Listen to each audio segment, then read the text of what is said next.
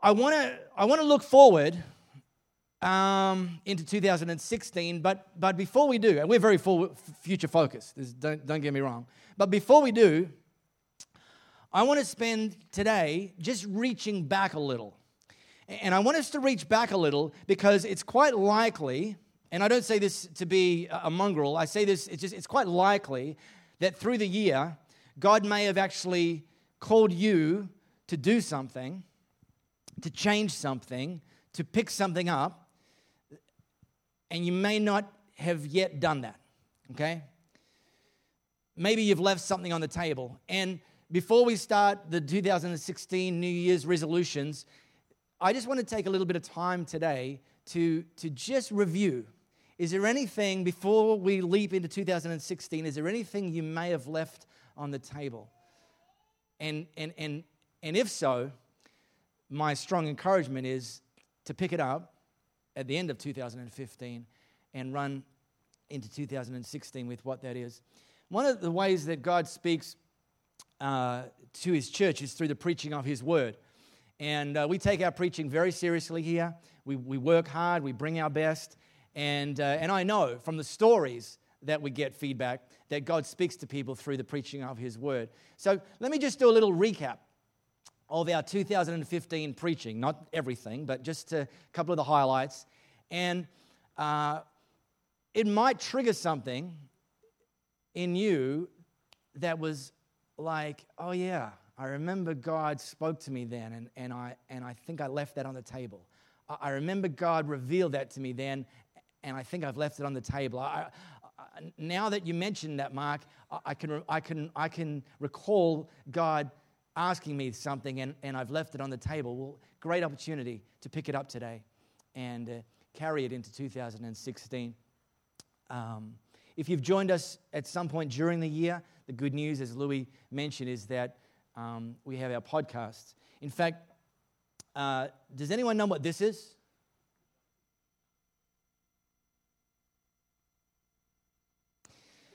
You Samsung people just make yourselves look really silly when you make comments like that. How many think this is a phone? Correct, it's not. It's a computer that occasionally makes phone calls. But let me tell you one of its best uses. Whether you use a Samsung copycat device or whether you use an industry-leading device like myself, it has a feature on it where you can listen free of charge to messages. Anywhere you go, you can take it with you. Any message you've heard before, you can listen to it again. Any message you've missed, you can catch up. This thing is glued to me throughout the day listening to podcasts. Free input. It's like a university degree every day. Stewie and I have been doing a bit of bike riding together lately. I've had to leave my earbuds at home while I'm riding with Stewie just so he doesn't think I'm antisocial. Shh, Stewie, listening to a podcast. Shut up. Pedal. You can put, I've had tradies in my house, so I put this in my pocket. I put my little earphones in. I listen to podcasts when I'm working through the day. You can have this on in your car. You can have this on while you're doing the dishes. You can have this. And here's the thing. You'd be silly not to. This didn't exist 15 years ago, this option. And God's made it easier than ever to make sure we get regular input. So look, here's what you might have caught. Here's what you might have missed.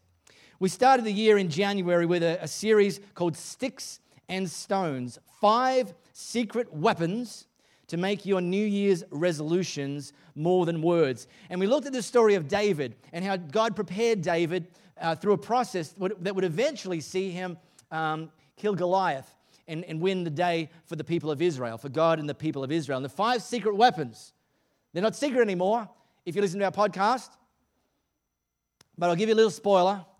Anointing.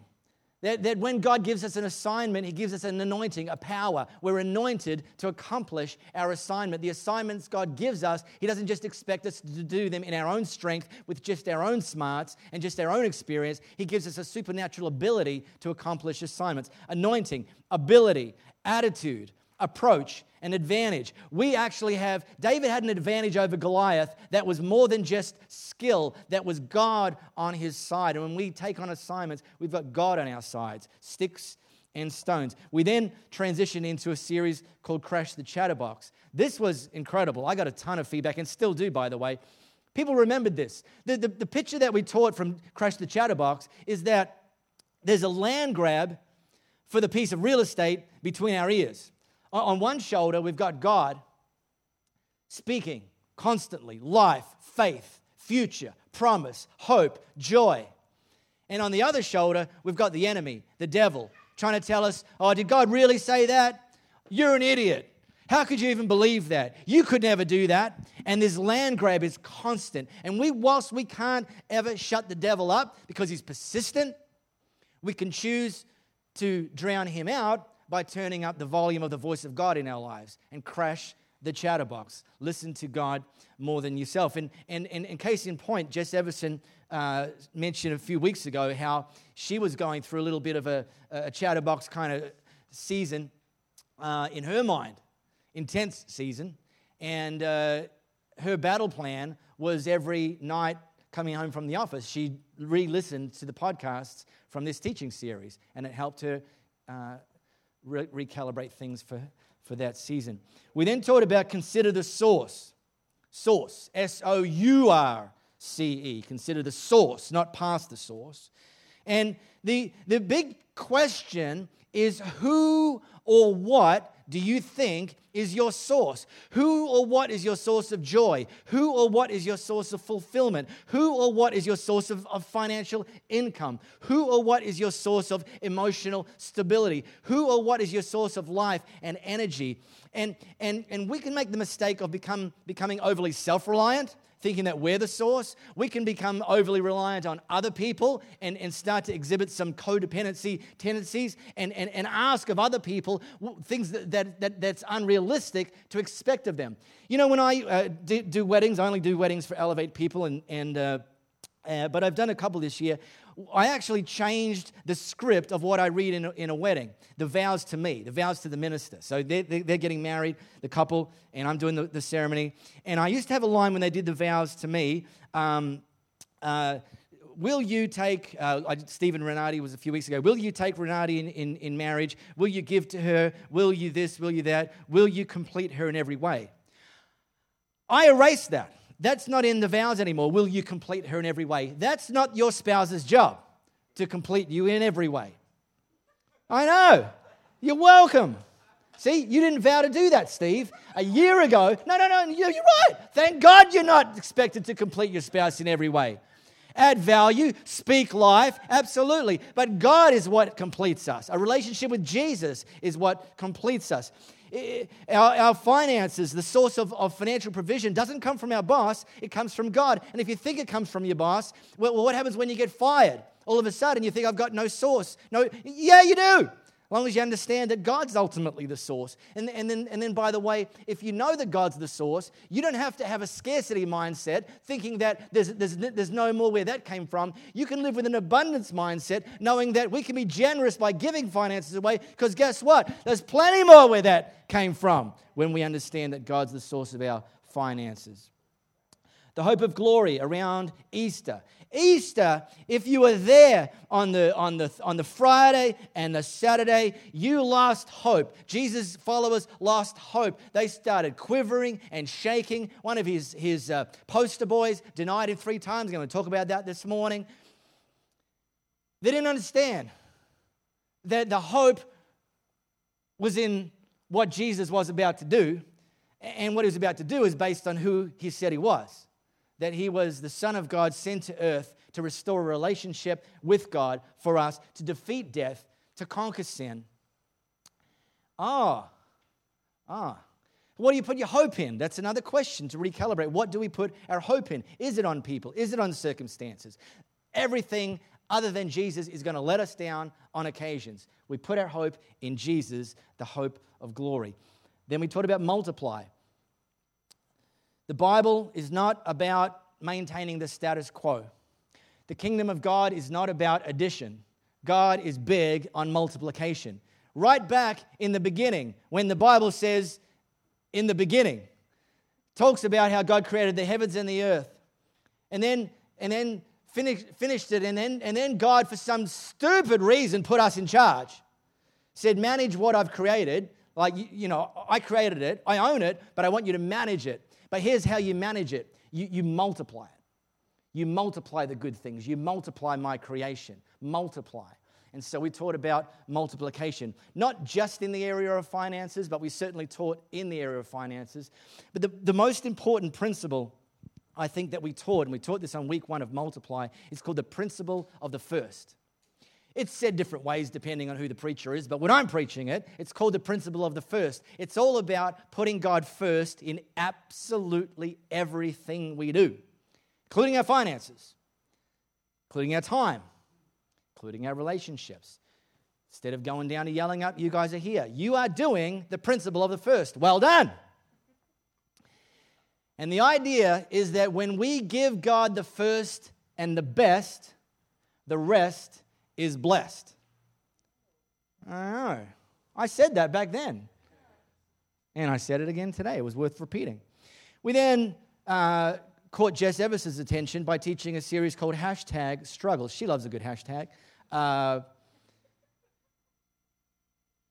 Social media is a thing. I don't know if you noticed. It's a thing. It's a pretty growing thing. And there's some upsides, there's some downsides, there's some bright sides, there's some dark sides. The big idea when we taught through this series, #Struggles, is that the cry of the human heart is exactly the same today as it was pre-social media, as it was pre-electricity. That God has created us with certain things in our heart that He wants us to prioritize. We taught about contentment. Contentment isn't found in who follows us. It's found when we follow Jesus. We taught about relationships and the need for deep spirited friendships and how social media can create the illusion of friendship without the deep spirited connectedness that can only happen in one-on-one, face-to-face relationships. We taught about compassion, seeing all this stuff. Cat video, cute baby meme. A person in developing country without clean drinking water. Oh, it's a shame. Scroll. Another cat video. And it desensitizes us to some of the things that God wants us to actually be incredibly gripped by. Then we had guest speaker Tanya Watson teach about authenticity.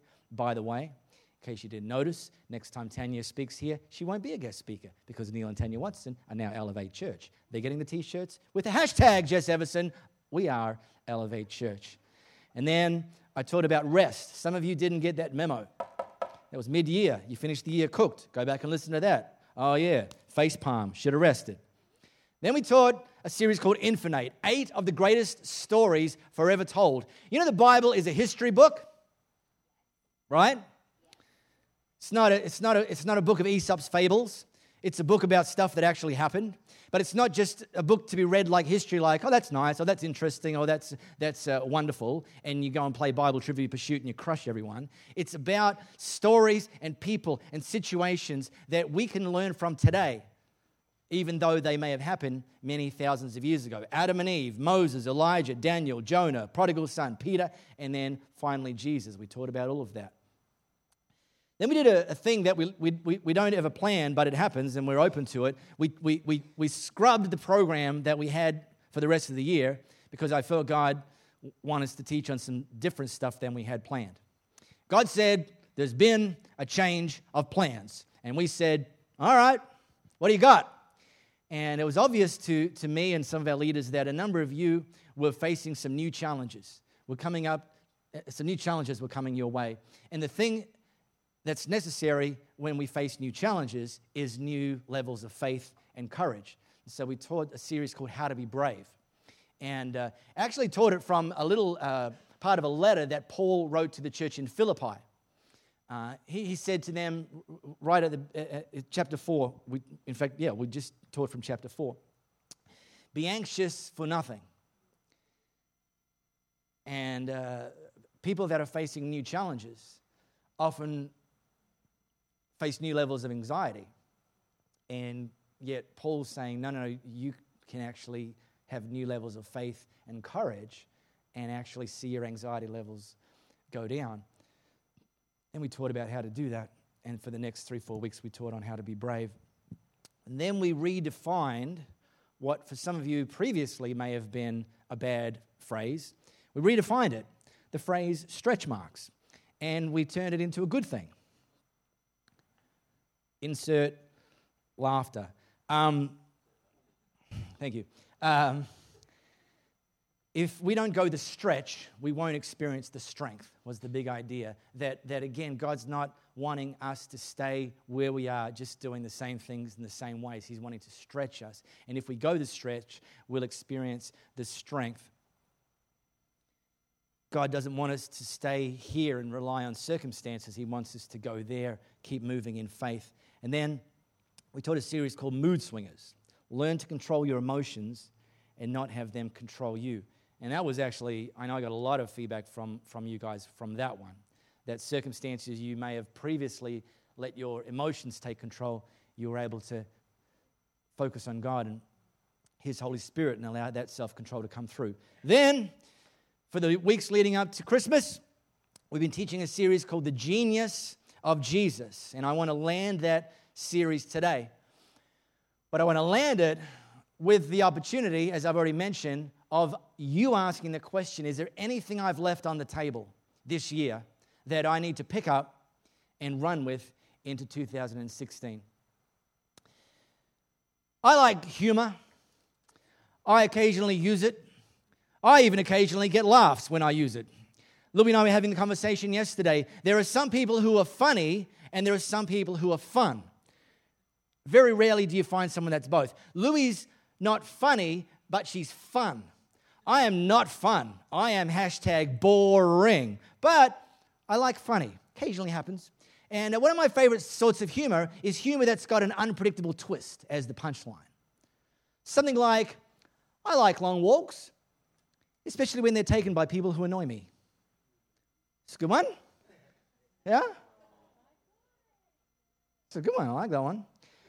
A couple of weeks ago, one of the podcasts I listened to is called Stuff You Should Know, and they did a podcast on the late comedian Rodney Dangerfield. Here's him if you've never heard of him or haven't seen. Remember this guy? Remember this guy, Rodney Dangerfield? He was all about the unpredictable twist at the end of his gags. Let me give you a few. I knew I had a drinking problem when I went to the doctor and he took a urine sample and I passed an olive.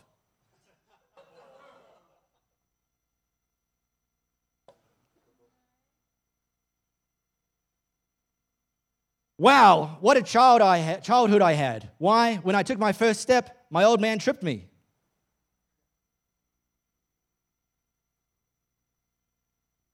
I didn't write these. I could tell my parents hated me. My bath toys were a toaster and a radio. I love it. Here's 1,000. You can go to his website and just laugh until 1:30 in the morning if you want to. Jokes that are unpredictable. How many of you have observed that life is unpredictable? How many of you over the age of 40, you call out your age, just how many of you, like me, over the age of 40,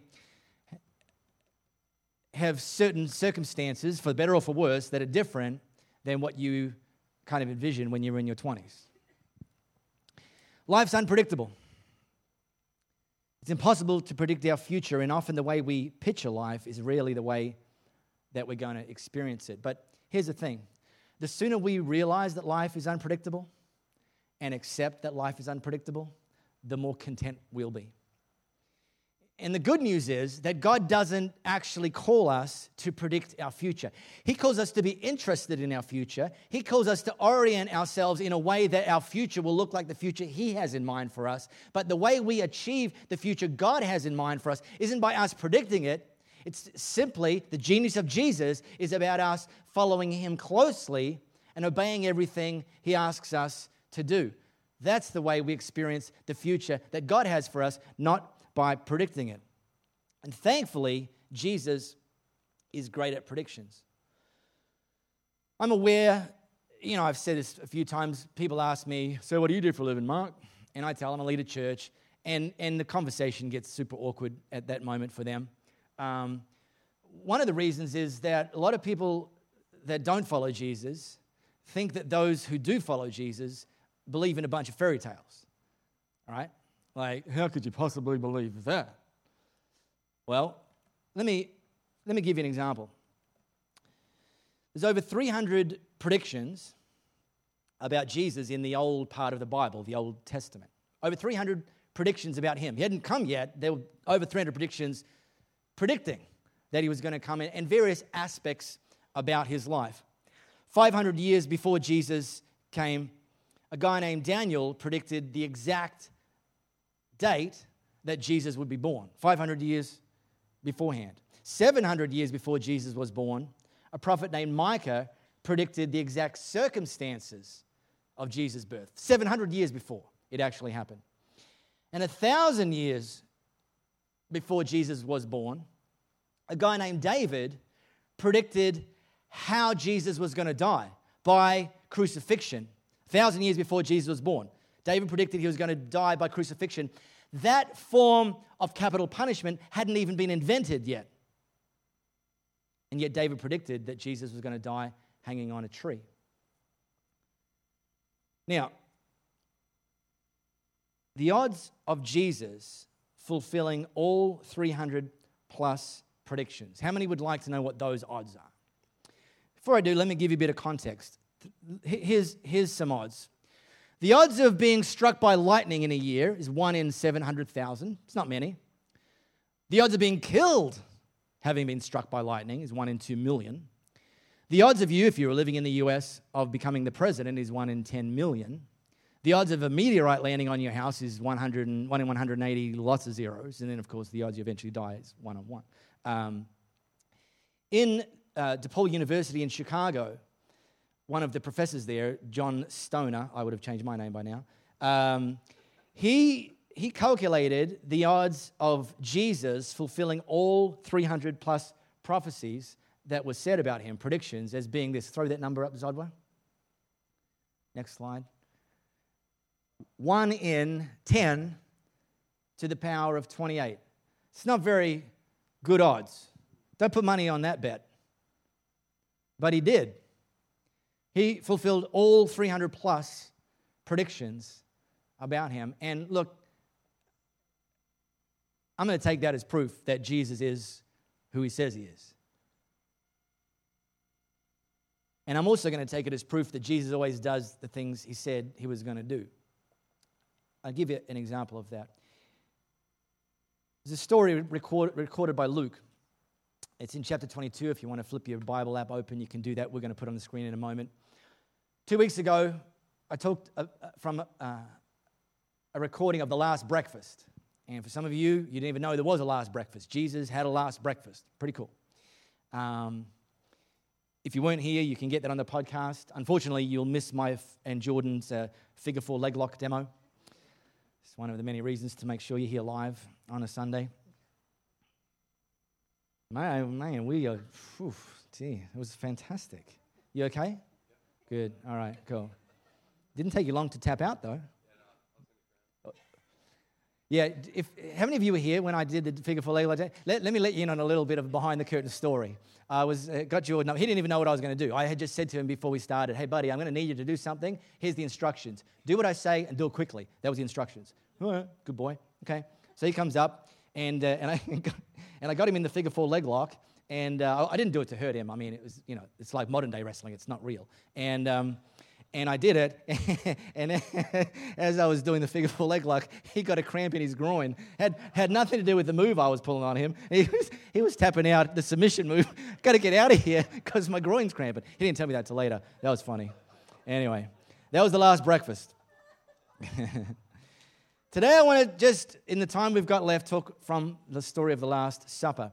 So Jesus, who knew he was going to die, gathered his closest followers, his disciples, together in a room and had a meal with them. It's called the Last Supper. It wasn't called that then, it just was like a meal, but it's the Last Supper. And, goodness me, what just happened? That's my best horse impersonation, completely unscripted. Insert horse impersonation. No, I didn't say that. So they're having the meal, and at one point, Jesus turns to one of his followers, a guy named Simon Peter, who was along with Jordan, was the focal point of the last breakfast message 2 weeks ago. And he said this to him. And this guy's name was Simon, Jesus, which meant shifty, like sand. Jesus had said, no, you're not like that anymore. The way I see you is you're Peter, the rock, Petros. We can build on you. We can't build on Simon. We can build on Peter. Interestingly, having already said that, Jesus addresses Simon, the guy he used to be. Simon, stay on your toes. Satan has tried his best to separate you, all of you, from me, like chaff from wheat. But Simon, I've prayed for you, Simon, that your faith may not fail. And when you've turned back, strengthen your brothers. Peter said, same guy, Peter said, Master, I'm ready for anything with you. I'd go to jail for you. I'd die for you! Exclamation mark. And Jesus said, I'm sorry to have to tell you this, Peter, but before the rooster crows, you will have denied me 3 times, denied that you know me. Jesus predicted something about Simon Peter. Let me drill into that short exchange real quickly. See that first bit. Satan has tried his best to separate you all from me like chaff from wheat. Jesus didn't stop that. Jesus knew that the devil was going to test them, and he didn't stop it. And some of us have been sold the myth that Jesus stops all the tests. If you start to follow him, you never have to go through any tests. And it's simply not true. And in fact, the second week of the Genius of Jesus, we talked all about testing, passing your test. And the good thing about tests, and I made the point back then, is what is tested can be trusted. That tests actually build something in us. And Jesus lets some tests come our way. And so, the question, you don't have to put your hand up or anything, but I wonder if you've ever failed a test that Jesus has either given you or allowed to come your way. Didn't obey an assignment that Jesus gave you, or maybe obeyed it, maybe said, yeah, I'll do it, but instead of listening to the master's instructions, you decided you were going to do it your own way, and hey, guess what? It didn't quite turn out the way Jesus wanted, and so you failed the test. Well, Jesus said a very interesting thing next. I've prayed for you, Simon, that your faith may not fail. He didn't pray that Simon wouldn't fail. In fact, he was predicting that Simon would fail. And we can take it, actually, ironically, a little bit of consolation in that we will fail. And Jesus doesn't always pray that we won't fail, but what he did pray is that our faith wouldn't fail. Meaning, even when we do fail, our faith will allow us to come back to the source for restoration. Because here's the next thing that Jesus said, and when you've turned back, strengthen your brothers. In the same breath that Jesus predicted that Simon was going to fail, he then said, and you're going to turn back. That even when you've failed, even when you've quit on me, I'm not going to quit on you. Now, Peter did a stupid thing. Peter pushed back. He tried to arm wrestle the predictor. Oh, no way, Jesus. No, none of that's true. Deny you 3 times. Mate, I'm going to go to jail for you if I have to. Mate, I'd even die for you if I'd have to. Arguing with the author of life is a case study in futility. Better to accept that he's probably telling the truth in the first place. And sure enough, Jesus got led off to be crucified. Rather than following him and fighting for him and being willing to go to jail for him and be willing to die for him, Peter skulked away, terrified that someone would associate him as one of Jesus' close followers. And sure enough, they did. They asked him, hey, mate, weren't you one of his followers? No, not me. You must be thinking of someone else. And he denied Jesus, denied knowing him. Even knowing him, let alone being one of his close followers, 3 times, just like the predictor predicted. And we see him, and this was around 2 weeks ago, the last breakfast. the guy, Peter, now having failed the test, the guy that was always the first to speak up, we found him suddenly lost for words in a very dark place.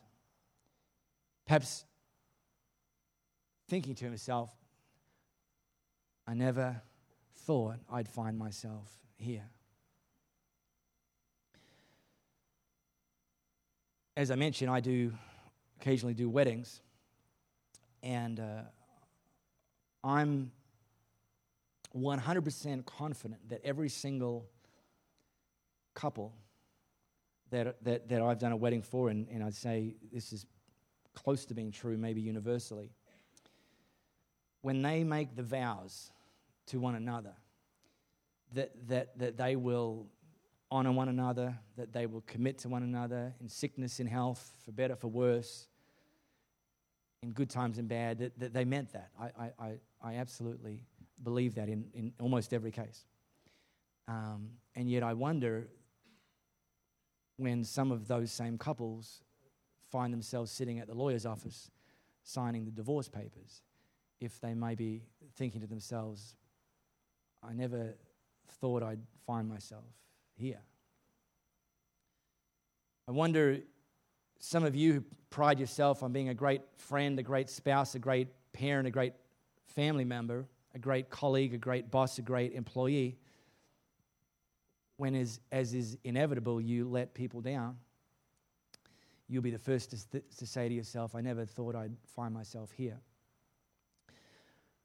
I wonder if some of you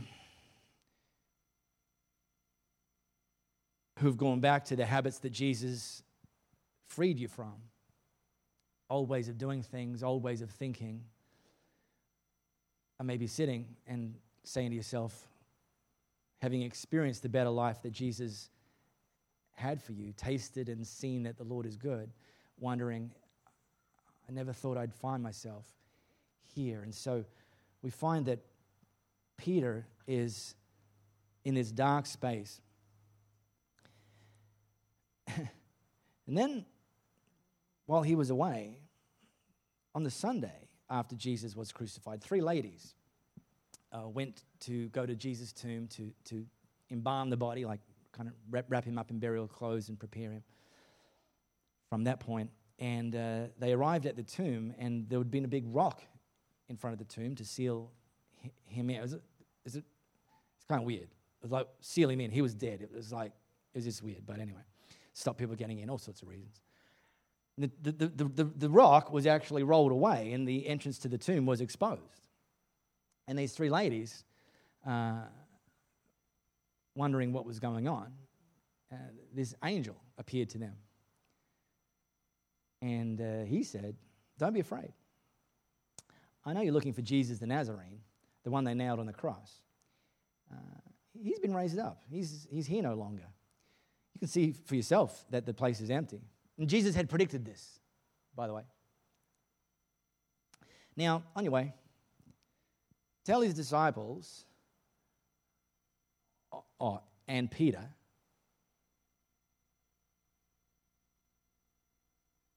burn notice. Tell his disciples and Peter, who was one of his disciples. What's that all about? Someone called the Burns Unit. Tell his followers, tell Elevate Church and Jordan. No, exactly, right? Way harsh. Tell his disciples and Peter. What's that all about? That he's going on ahead of you to Galilee. And you'll see him there. Exactly as he said. Tell his disciples and Peter, even when we quit on Jesus, Jesus doesn't quit on us. This wasn't a burn notice to Peter. This was the saying, hey, buddy, you're still in the club. You're still part of this. You may have walked away from me. You may have quit on me. You may be feeling like a failure right now. The angels tell him that Jesus is so interested in him coming back that he's going to give him special notice, This was actually a bit of a burn to the rest of the disciples.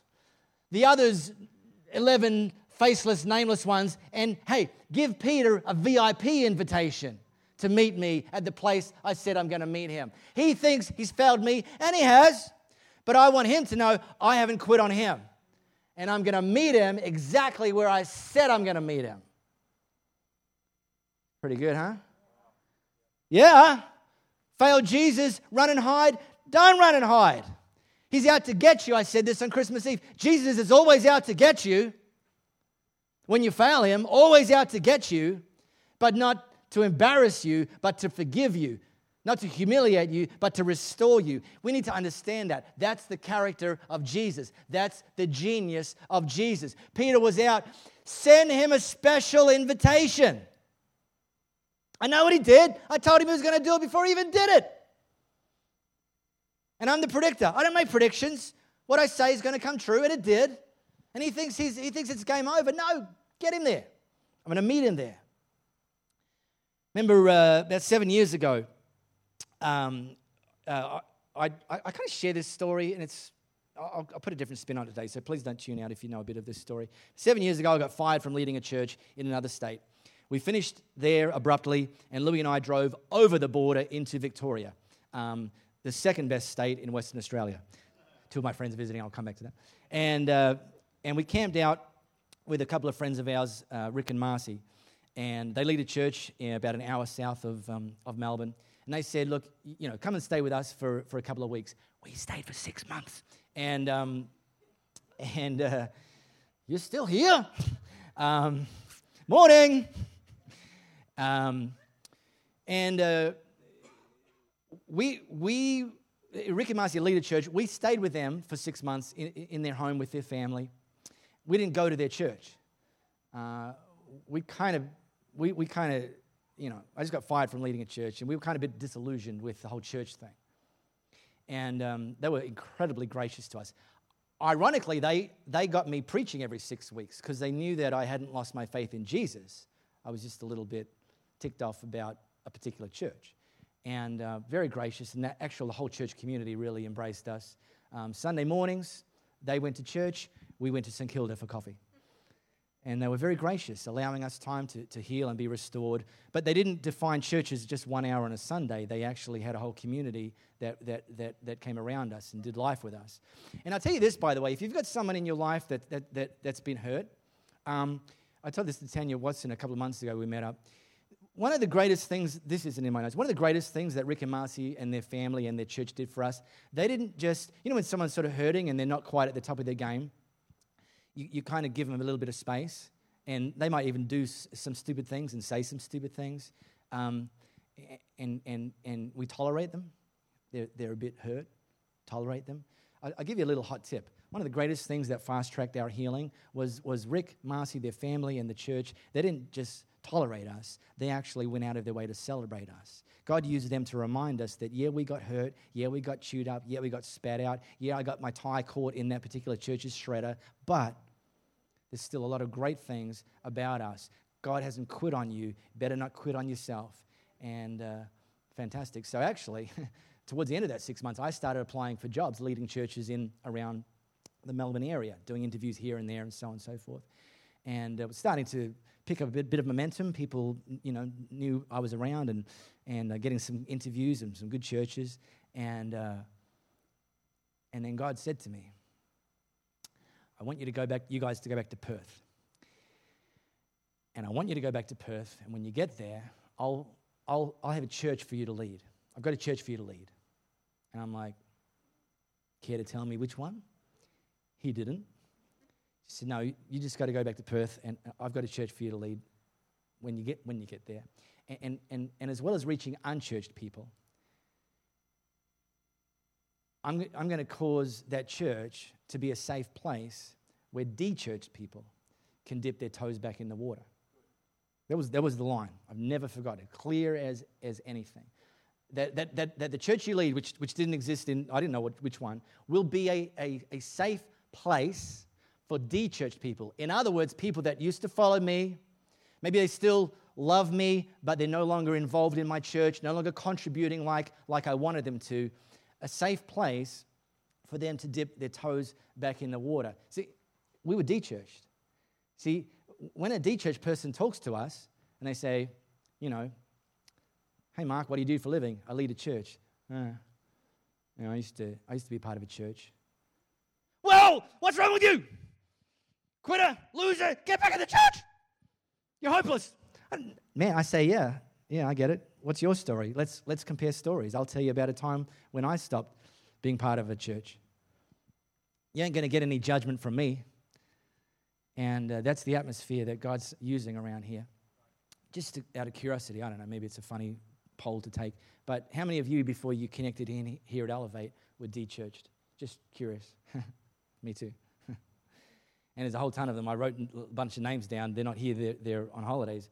God's doing that. They better not be, if they're going to visit other churches, they better not be giving to them. That's all I have to say. That doesn't apply to you guys. You better have given this morning, or you can send that coffee back. This is a couple from the church that we camped out, and God, their surname is Adams. They're otherwise known as the Adams family. I bet you've never heard that one before. They're over here visiting family. I preached at their church in August. They said, we're going to come in January, going to come visit Elevate, so it's great to have you guys here.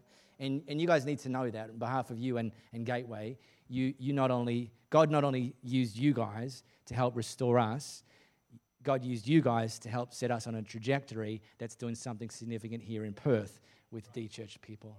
The thing is, with being de-churched, I don't know, maybe I don't know, I'll just say this. The thing about being de-churched is it's not always people that have lost their love for Jesus, but they just maybe have some reasons why they're not so fond of the church, not so switched on, not so lit up about the church. And the best thing we can do for them is just tell them that Jesus is out to get you, but not to embarrass you, because he loves you. And we never lost our love for Jesus. It dimmed a little, because when you're part of a church community, other people fan your flame. Our passion dimmed a bit in the 6 months. We didn't lose it. So I don't look at de-church people and think, oh, you must have quit on Jesus. But the sad thing is not only the potential for that person to lose a bit of their intensity in following Jesus. The other sad thing is when we were de-church, we weren't contributing to God's kingdom. And we weren't adding that value. And so not only were we missing a key part of our calling to contribute to God's kingdom was poorer because we weren't bringing our contribution. And that's one of the reasons, we're all about unchurched people, absolutely. People that have never met Jesus, absolutely. We go after them. Primary target market. There's a secondary target market, is the de-church. People that we say, guys, tell us your story. Tell us why you disconnected from a church. And then maybe God will use Elevate to just be a safe place for them to dip their toes back in the water. What do you think? You up for that? You going to judge them? Good.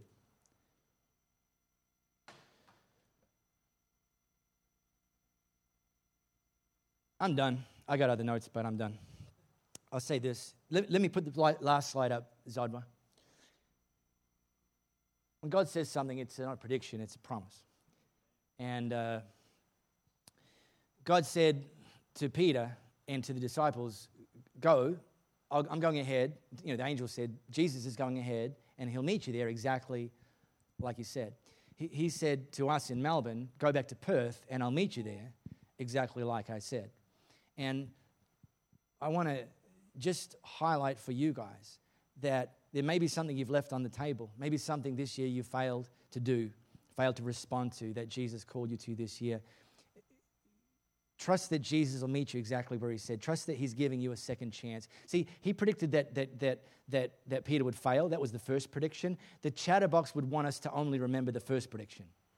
You're going to fail. You're going to fail. You're going to fail.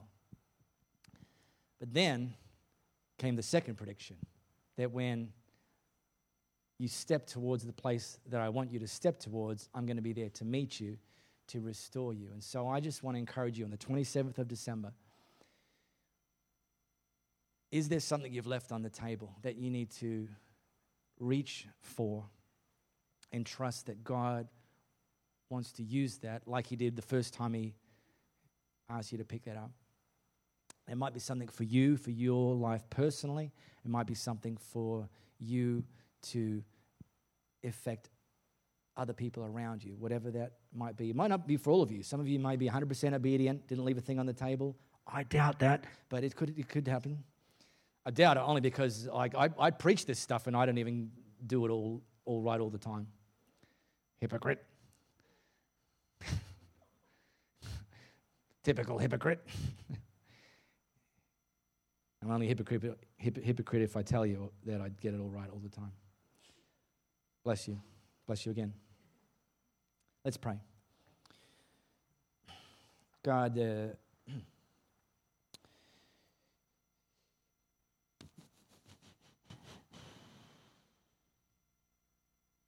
pray that as we cross over into 2016, that as a church we commit to new levels of faith and obedience, that maybe some of the things we've shied away from in 2015 that we'll run towards in 2016 because we've got greater faith, greater trust in you.